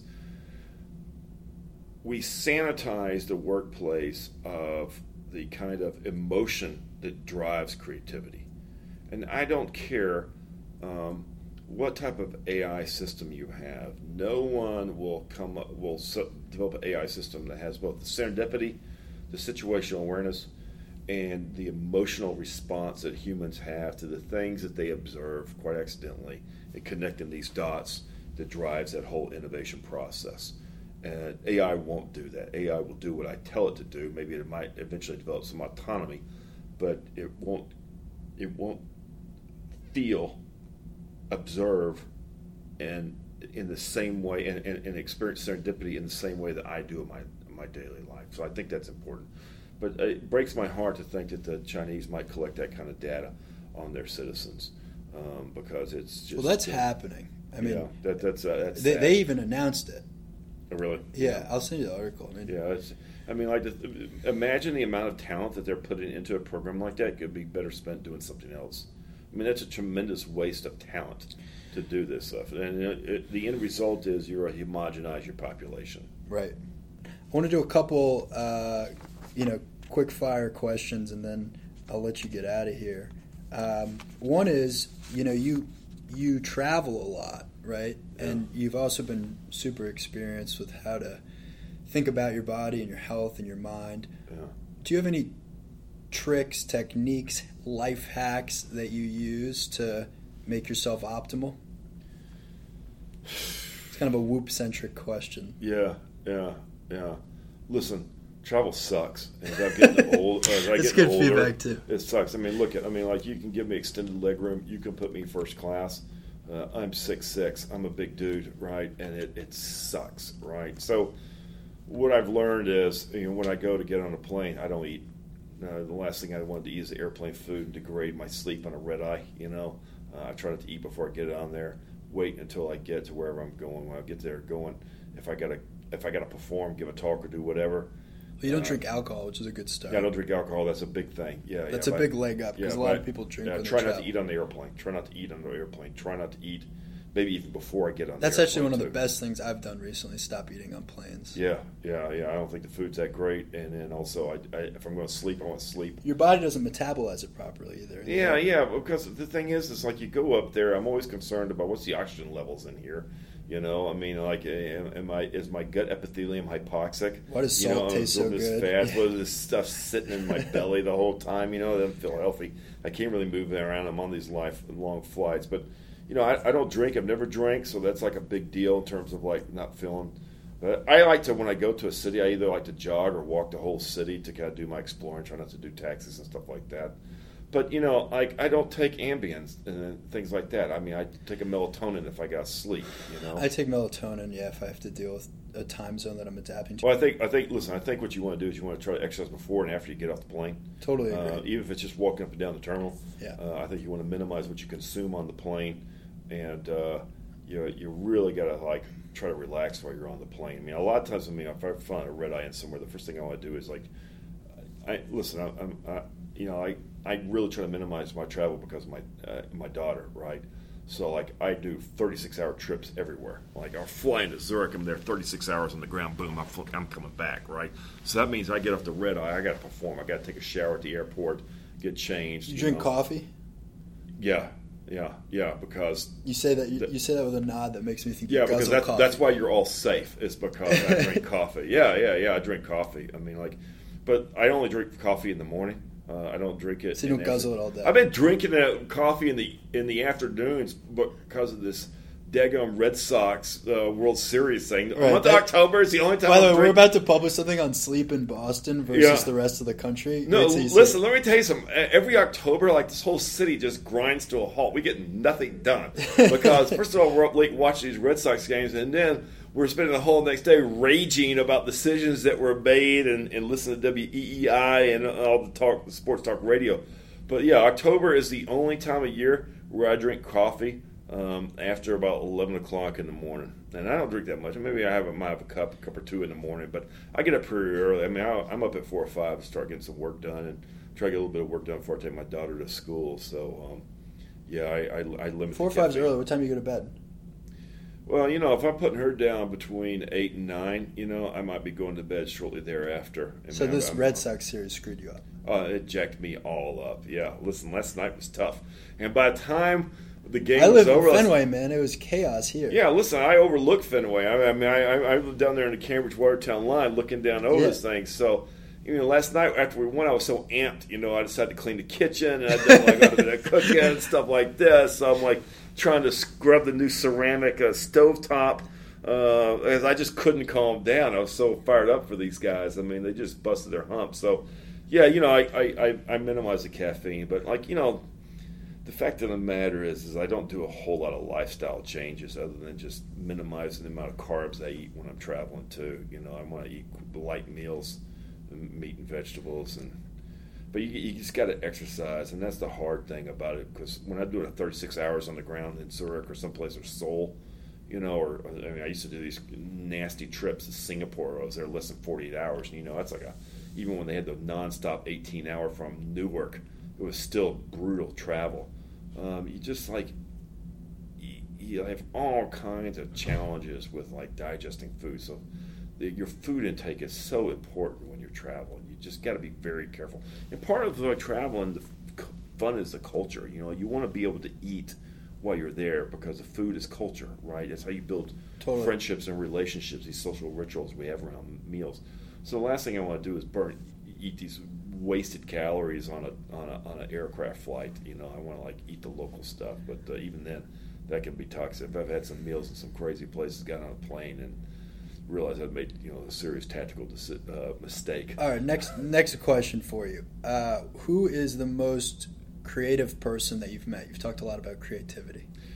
Oh, it's Kanye. No doubt about that. And what stood out for you? Although I think that Larry is probably a pretty creative person. I would say that my thesis advisor, John Wickslow of Vanderbilt, was an extremely creative person. Is extremely creative. But yeah, I would all of them. Yeah. And what stood out for you about Kanye's creativity? I mean, it's transdisciplinary. I mean, the guy's doing fashion, the guy's doing music. I mean, he's hiring engineers. So you can relate to that. Projects. Yeah, I mean, I'm not working at the scale of Kanye, but I mean, we're trying to trim the edges off some problems. I mean, he's spent a lot of resources pursuing some of these ideas, and the great thing about listening to him describe stuff is he wasn't afraid if it crashed and burned. And I mean, look, if you want to be out there at the cutting edge in any field, it takes some balls. It really does. I mean, figuratively. I mean, you've got to get used to being shamed, to people making fun of you, to being wrong, risking everything. Being at the cutting edge in any field is about embracing a chronic discomfort. You've got to have that. You've got to have a competitiveness that you want. You got to have a will to win, to persevere, because it's gonna suck. If you're afraid of being wrong, you're never going to be an innovator. You are not. I think it's also why the most creative people are also at times paired with depression. Or you're cycling between this sort of bipolar feeling of euphoria and just being really down. Because the nature of pushing through anything that's super creative or cutting edge that people tell you is wrong is that your mind's constantly oscillating between these two feelings of I've got it right and I'm crazy. I completely agree. I mean, like it's, you hear about the artist or the scientist or the surgeon who's like yelling and throwing things in the OR or the conductor. Giving birth to an idea is very violent.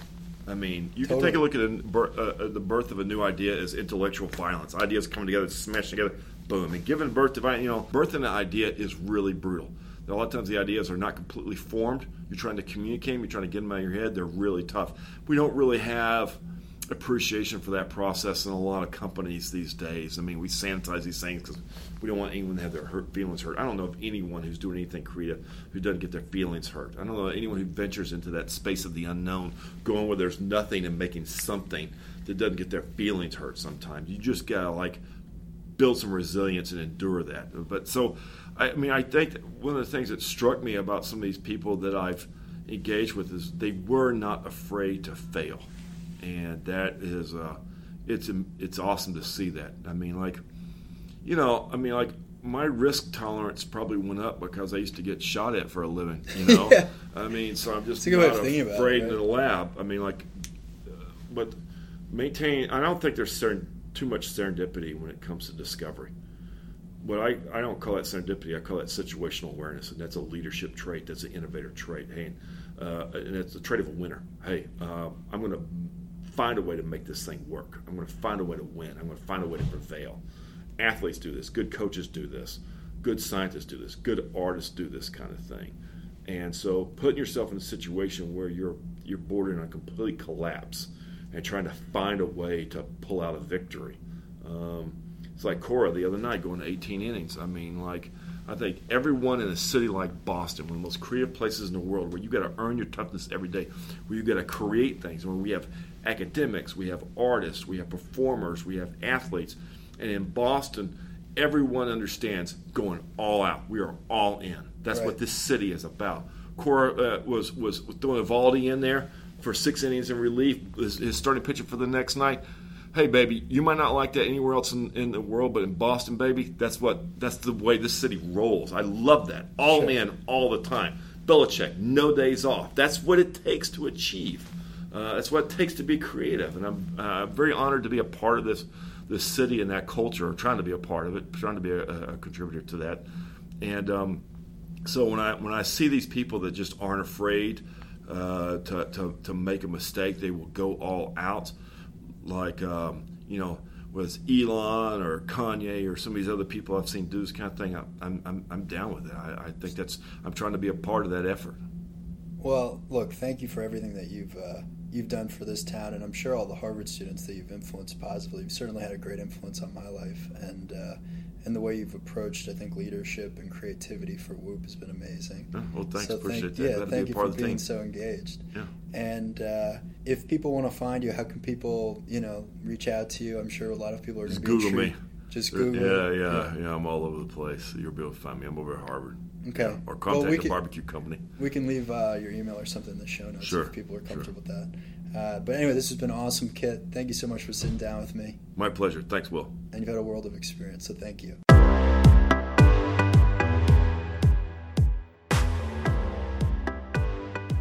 Thank you for listening to our second episode of the Whoop podcast.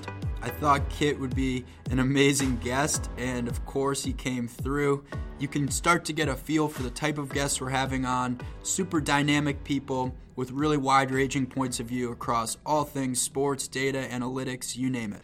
You can visit whoop.com/thelocker for show notes and for links to the relevant topics of what we talked about. Make sure to subscribe, rate, and review the Whoop Podcast on iTunes, Google, Spotify, or wherever across the internet that this podcast exists. You can find me online at Will Ahmed. I'd love to answer any questions that you have about this podcast or listen to your suggestions regarding Whoop, questions about Whoop, you name it, that's at Will Ahmed. We'd also love to hear your feedback generally, so check out at Whoop on Instagram, Facebook, or Twitter. Email thelocker@whoop.com with any thoughts or ideas you may have. You can join the Whoop community for $30 a month and get 24/7 access on your biometric data, as well as analytics across strain, sleep, recovery, and more. The membership comes with a free Whoop Strap 2.0. Our members include some of the best performance on the planet. I've been so grateful to see the growth on the consumer side. And so to all of you loyal members out there, we love you. Thank you for listening. And we wouldn't be here without you. We got some great holiday promotions. We're now offering an annual membership where you can get 20% off the regular monthly rate. That's a great deal. And for our current members, visit our new holiday shop at whoop.com. We've got gift cards to extend your membership at a discounted rate, premium gold and silver clasps. We've gotten amazing feedback on those, gold and silver clasps, seasonal bands, and a lot more. So if you're looking for some bling or you want an ugly sweater band for your ugly sweater office party, yes, check out the holiday shop at whoop.com. That's all I've got for you folks. Thanks again for listening to the Whoop Podcast. We'll have another episode for you next week.